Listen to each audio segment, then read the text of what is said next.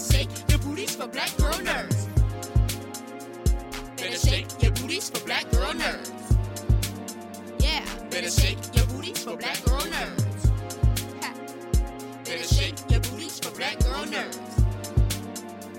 Better shake your booties for black girl nerds. There is a new podcast out for Black women and all those who love and care for us. We Flesh.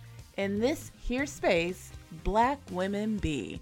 This limited 6-part series, hosted by Lisa Anderson of the Sojourner Truth Leadership Circle and artist Amicala Gaston, explores the fullness of Black women's humanity with topics ranging from creation to singing to managing a major business. We Flesh includes incredible interviews with amazing Black women, such as former Black Panther Party leader Erica Huggins, artist Michelle Browder, and business leader and coach Susan Callender. New episodes are released on Mondays. Here we be in conversation and contemplation. Here we just be together. Subscribe to We Flesh wherever you get your podcasts.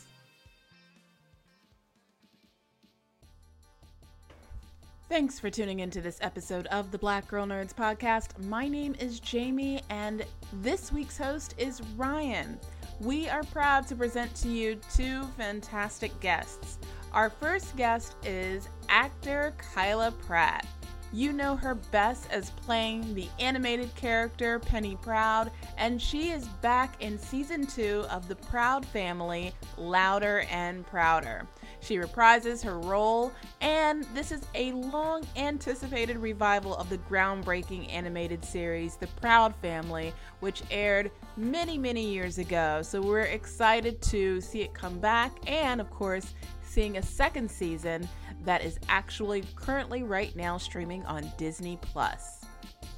In our second segment, we interview comedian Vir Daz. His latest project is Landing, which is actually his 4th Netflix special. It's a show about freedom, foolishness, the West, the East, and what it means to be a citizen of one nation in a global world. It's a show that applies to every citizen in every country across the globe. Landing just wrapped a critically acclaimed sold-out run at the 2022 Edinburgh Fringe Festival, and with New York Times gushing, no artist embodies the globalization of stand-up like Vir Daz, we're excited to talk to him. So sit back, relax, and enjoy this episode of the Black Girl Nerds podcast with actor Kyla Pratt and comedian Vir Daz. Kyla, thank you so much for talking with Black Girl Nerds again. It's such a pleasure. I'm so excited to talk to you about this. Thanks for having me. Listen, I feel like every time, one of the coolest things about your characters, whether it's like Dina Insecure, you know, you have Maya and Dr. Dolittle, Brandy, all of your characters, I feel like are a how-to on getting the right support system, right? Like squad goals. Is that something that you intentionally do, or is that something that just kind of happens? No, I feel like that's just something that kind of happens. I don't know. Maybe I just give that vibe. Just a little bit. I never and no one ever broke it down to me like that. I didn't realize that I was doing that, but I guess that's what I do. Well, yeah, you do it so well. I just think it's so cool because the characters are always fun and quirky, and they're accepted by the people around them. Like, they don't have this yes squad around them that I think it makes so cool. You know, especially for young women to kind of see that, you can be yourself and you can have those people that put you in check too. Which I love. Absolutely. That is my life. Like, I'm that person. I am that person. I love you and I will not judge you, but I'll be like, hold on, wait a minute. Hold on, wait a minute. And I need that done for me sometimes. Those are the type of people you want to have around you. You want to be able to be yourself and just enjoy life. Like, nobody wants to sit there and I know I'll sit at a table a couple times and it'd be like gorgeous women sitting at the table. And then most of the time they're looking at me crazy because I don't know how to shut up, or I'm standing up and I'm doing something crazy. And I was like, what's wrong with y'all? This me being myself is going to be huge. Okay. Yeah. Well, that is cool. And I love that you put that in your characters, because it makes us feel like we're not by ourselves, right? Like, we could all be quirky and different and somebody else gets it. Like, somebody out there gets it. Somebody gets it. I make all kind of situations awkward. Yeah, I can pose it for a minute and be chill, but then as soon as somebody says cut, or as soon as I'm constantly talking, I want to be myself at all times. Well, speaking of somebody that's constantly talking, right, we got to talk about Penny. Yes. Because I was so excited. Okay, I didn't watch season 1 yet. I've seen it now. And I was just like binge watching it like I was a big kid. Like, remember back in like 2005, watching everything. It was just so much fun and so cool to see her 14 years old. What is it for Penny for you? Because you could have said, 2005, we done, it's a wrap. I'm not doing this again. But you came back, season 1, now get ready to go into season 2. What do you love about her? Oh, I've always loved Penny Proud. I feel like I started filming this character when I was 14 years old. I feel like she's a part of me and I'm a part of her. And I think everyone who was a part of the show in the beginning and everyone who watched the show the first time around really felt like we had unfinished business. Like, I really feel like we all felt, no, we should be hundreds of episodes in. Like, we need more content like this on TV. So the fact that it was revived, and I knew that Bruce Smith and Ralph Farquhar would be a part. I knew the essence of the original show would be there. And I knew that, with their amazing leadership, that it would be amazing. And now we're headed into season 2 of being louder and prouder. And I literally every year I'm like, there's no way we can get louder and prouder. And we do every single time.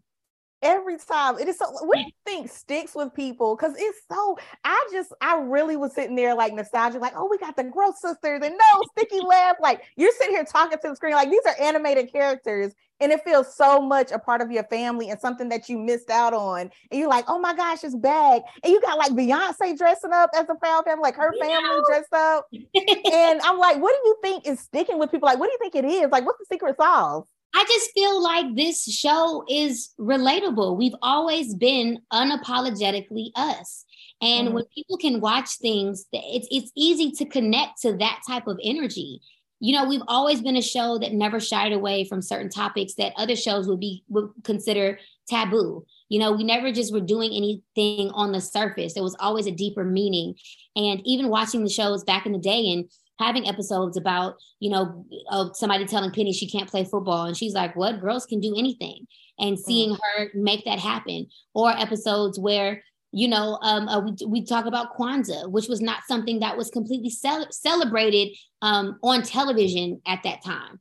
And then now, we've updated everything and made it so, a different generation, my kids' generation, are now able to watch and understand when we're talking about social media, we're talking about influencers, we're talking about self-worth and interracial dating and protest and just intergenerational conflicts. Like, we're talking about any and everything. And me personally, I feel like if you don't have a sugar mama like Sugar Mama, you want a sugar mama like Sugar Mama. Like, there's someone in the family that you're like, you either connect with because they're just like you, or there's someone you wish you had someone just like that. Or like the daddy-daughter dynamic of him like, no, you can't get old. Like, making fun of that and letting young girls see like, oh no, other dads are crazy too, not just mine. Absolutely. Yeah. There's so many different ways that people can connect to the show. And then we're teaching people things at the same time without it feeling like class. Yeah, and you know what? Speaking of teaching, I thought was so cool. First of all, like Keke Palmer in this, you guys are like fire. Animated characters though, and it's still fire on screen. Like, we're watching this, is crazy. Between Penny and Maya. But, I remember that first episode of, Penny trying to, change herself to fit in with Maya. And I'm just thinking about, like all the little girls that are seeing that, anybody, age doesn't matter, race doesn't matter. Anybody can watch this show. But if you think about those two young Black women and just going through that, and it's just like one is trying to be, maybe a little bit more radical than the other one. One is trying to be a people pleaser. We all go through that, right? We all want everybody to like us. And I'm just curious. The other one's judging too much, and the other right, exactly.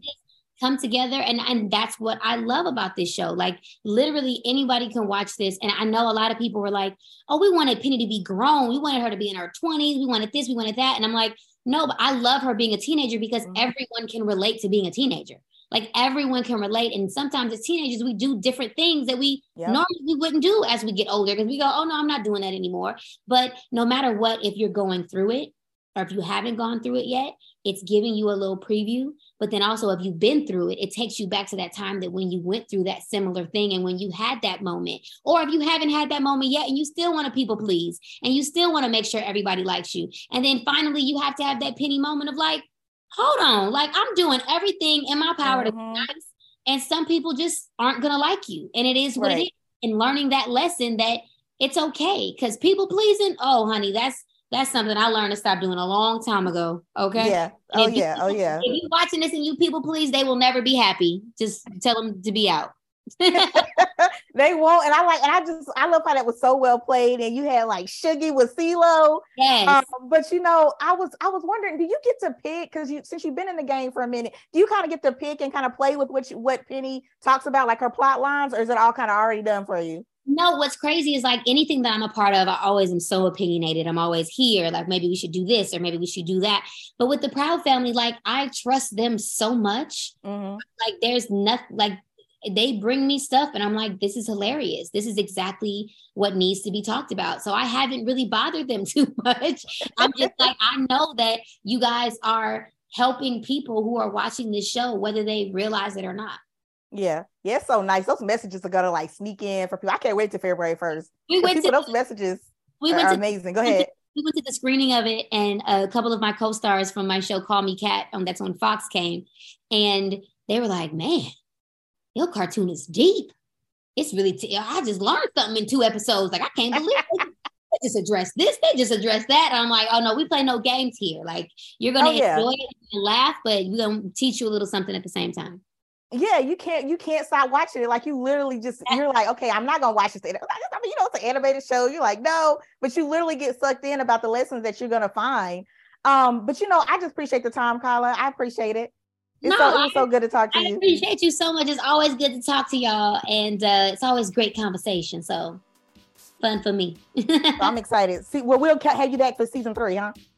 We'll see. We'll see. Again, streaming season 2 is streaming February 1st. Proud Family, louder and prouder. Hey, thank you, Kyle. I appreciate it. Thank you so much. Have a good one. You too.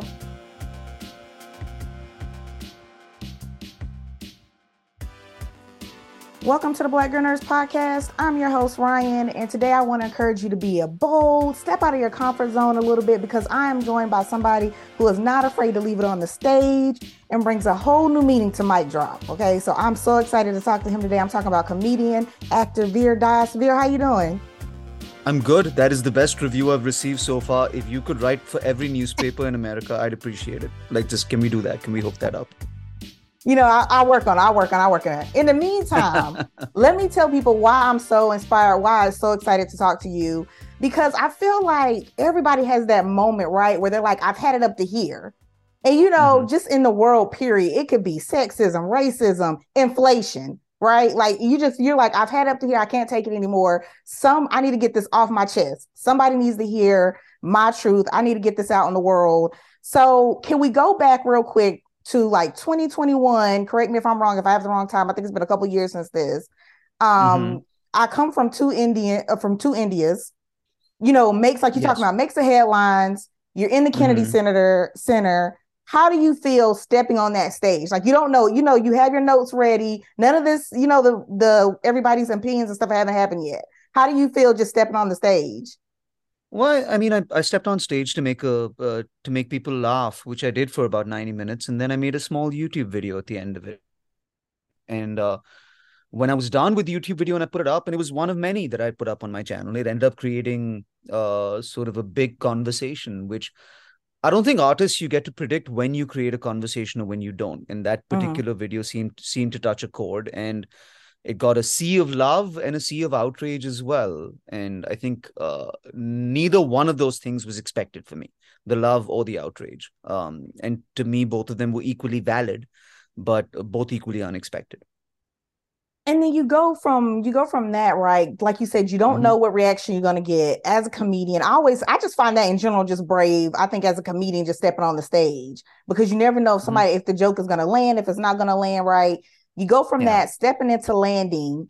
Is there a fear? Is there a nervousness from you? Or are you already like, okay, this is my truth. Let the cards fall where they're going to fall?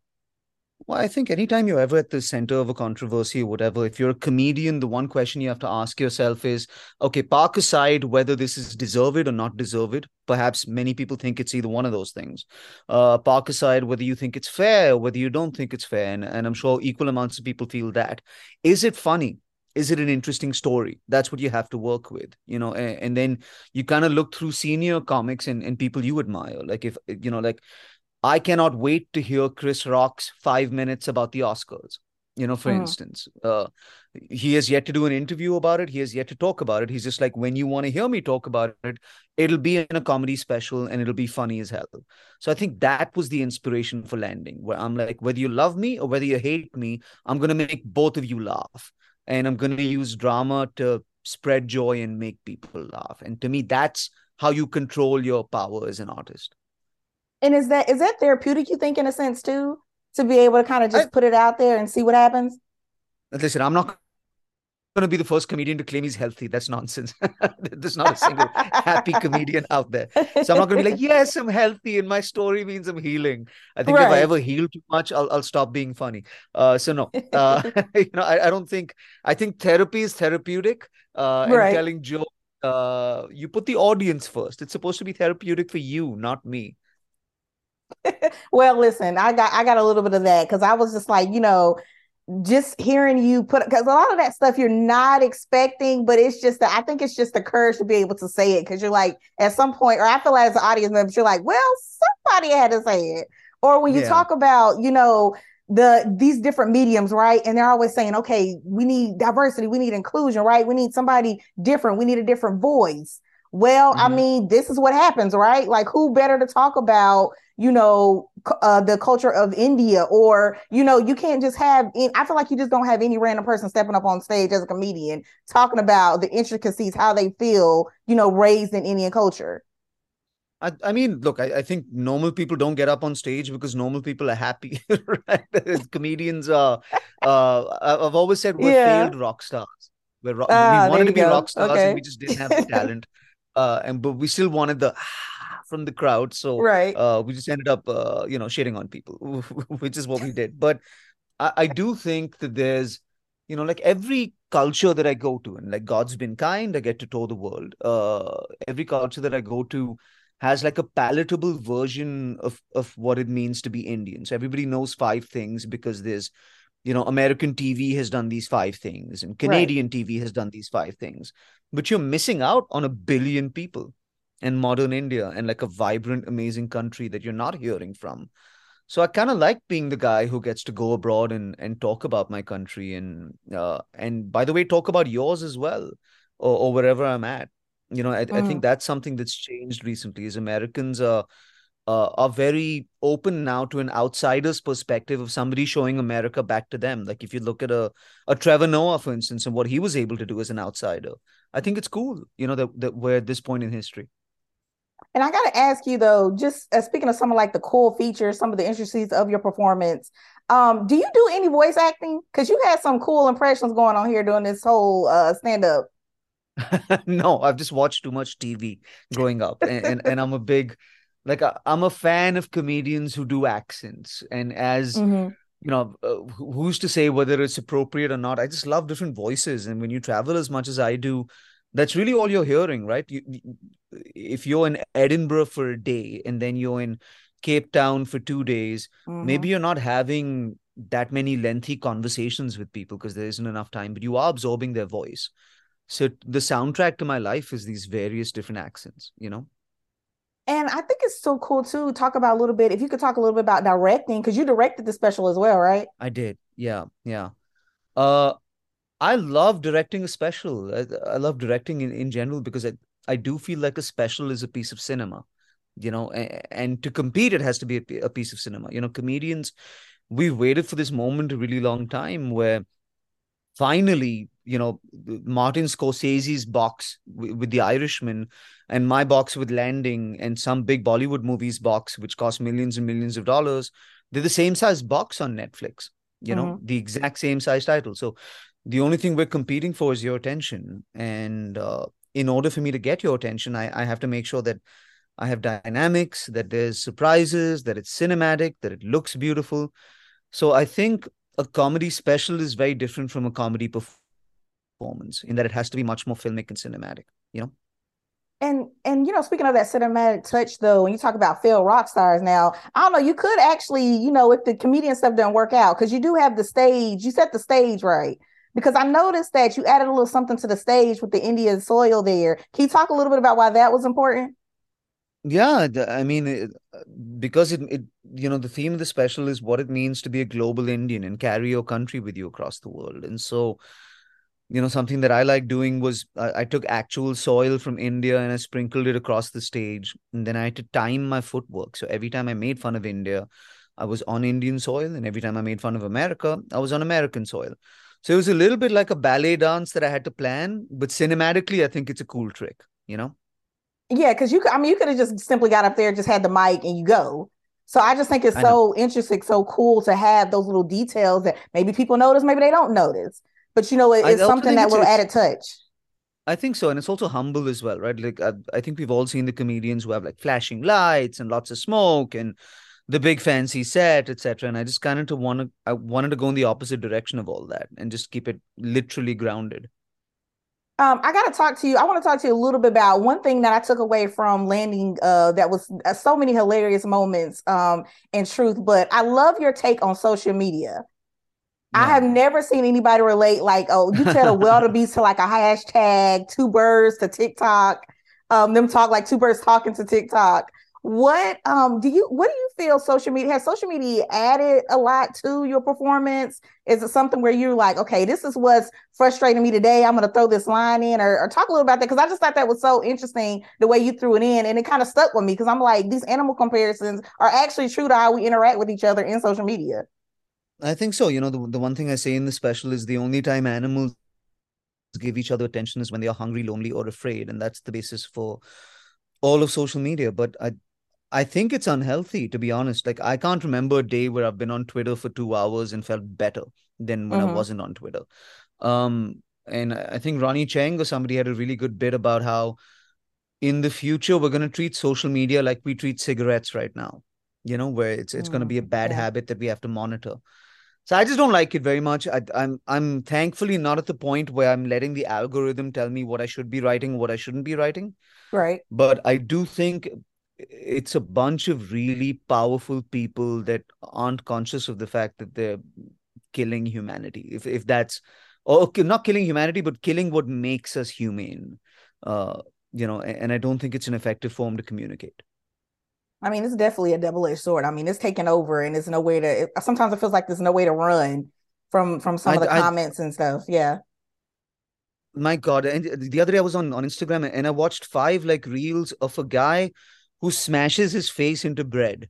That's it. All he does What? is take big Wow. loaves of bread and smashes his face into them. And I could not stop watching. And I was just like, what is wrong with me? I'm 43. I'm educated. I'm qualified. I'm watching a dude smashing his face into bread and thinking that's aspirational. This is insane. I mean, but it's different though, right? I mean, it's that different pull that makes you kind of want to just you get sucked into it. Like you said, I mean, it's a guy smashing his face into bread. Why are we watching this? But it's also something where it's like, so he really put this on social media for everybody to look at. Where it's like I think the you're one thing compelled that to keep looking at it. I think that the one thing that I love about social media, though, is that funny used to be kind of privileged, right? And funny used to be Mm-hmm. like the lucky few used to be funny. And then we discovered just how funny everybody is.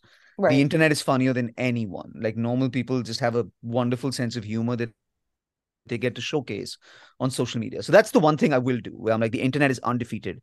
And social media kind of really showed how funny the internet is. One thing I want to talk, we kind of touched on a little bit too, where you talk about you kind of get the good and the bad, right? The feedback of being a Mhm. comedian. One thing I thought was cool though was you had a fan make you a custom pair of shoes. Can you talk a little about that?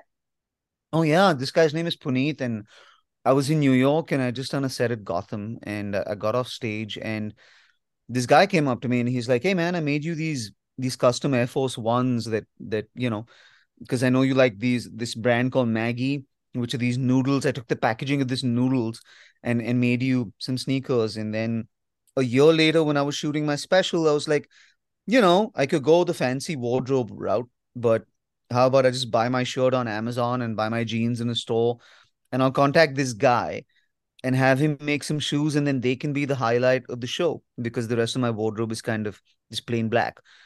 And so we did, and we paid him, and we put him on Netflix, and now I think he's going to do some big deals, man. So I'm auctioning off the shoes for charity in a week from now, and it's going to go towards feeding stray dogs in my city. But yeah, we're going to auction off his shoes as well, and I think he'll get a ton more attention then too. That's cool. Like giving somebody else that extra step along with it and using that platform. Which I mean, what I loved think... is that he was shooting his shot, right? To wait for a comic outside a comedy club in the cold with a pair of shoes that you made, not knowing if you'd ever even meet the guy. Like, respect, man. If you shoot your shot, respect. You have my attention. Right. Absolutely. Yeah, you got to do it. I mean, sometimes you just got to take a chance, all right? Because you don't know what's going to happen. And, you know, and look, now he's making shoes for, you know, big deals and changing the game up. So, and by the way, the shoes look really cool. He did a good job. He really did a good job. Like I'm happy to be auctioning the shoes off for charity, but I'm sad to be giving them away. Like I know. I was looking at that. I saw you post about that. I was like, I bet he's like, oh no, I gotta give away my custom, but it's, you know, it's for a good cause. So you know, what are you gonna do? Yeah, I hate having a conscience. It's hugely inconvenient. Well, you know, not only is it like you leaving it on the comedy stage, right? But you also taking over the small screen in aspect. But when you talk about like the dramedies, Whiskey Cavalier, you've done some, you know, scripted thrillers on Netflix. Mm-hmm. What is the biggest difference for you? I guess, is one feed you more than another? Is one, you know, I mean, it's like a creative format, where you get to kind of explore with one of the other? Are they both kind of similar? I mean, they use completely opposite sides of your brain, right? Like a stand-up is so solo and you're in control of everything. And then when you're acting, it's nice to just give up control and to rely on other people and to collaborate. I can't do too much of either. Like I can't be the comic who's on the road like 50 weeks a year talking about airports and hotels, and then I cannot hang out with actors the entire year and talk about protein shakes and intermittent fasting, right? Because that would drive me insane too. So I need like a healthy balance of the two. I think like 6 months of acting and 6 months of stand-up is my perfect year. All right. So speaking of perfect year, we're coming into the new year, right? By the way, I need to make sure everybody knows, go check out Landing. It's on Netflix right now. You know, form all the good opinions, see all the truth knowledge that Veer's dropping here. It's really cool. Go check it out. So we're coming into New Year, Veer. What can you talk about that's coming next for you? Are you working? I heard you might be working on a single camera comedy. Is that truth to that? Can you tell anything about that? We're working on that. Yes, it's in development. I might star in a rom-com in America as well. I have a series that I just wrapped in India, which I just directed, but which is English and Hindi. So I think that'll be available in America too. And then I'm gonna direct something, I think, at the end of the year. So I think that's my run. Ooh, I like it. I like it. So not busy at all. Just kind of chilling out. Just chilling out. Yeah. The way I put it is I've worked very hard to be this exhausted. Oh, I like it. I like it. Yeah, you gotta keep the hard work going, right? Like eventually, someday you'll rest, but just not now. I'll rest, or I will be made to rest, and I'm okay with either one. Okay, I'm ending on a funny note here. I know we talk about the craziness, right, of social media, the insane that's going on. I love your Instagram, though, by the way. And I gotta ask you if you upgraded from the frozen hand sanitizer that was on there. I mean, personally, I have Olaf on mine, but I just want to double check with you. No, I still have my frozen hand sanitizer, but it's Frozen 2. Okay. I just got so much dopamine from that post where just too many sweet girls were like, keep it. I'm keeping it.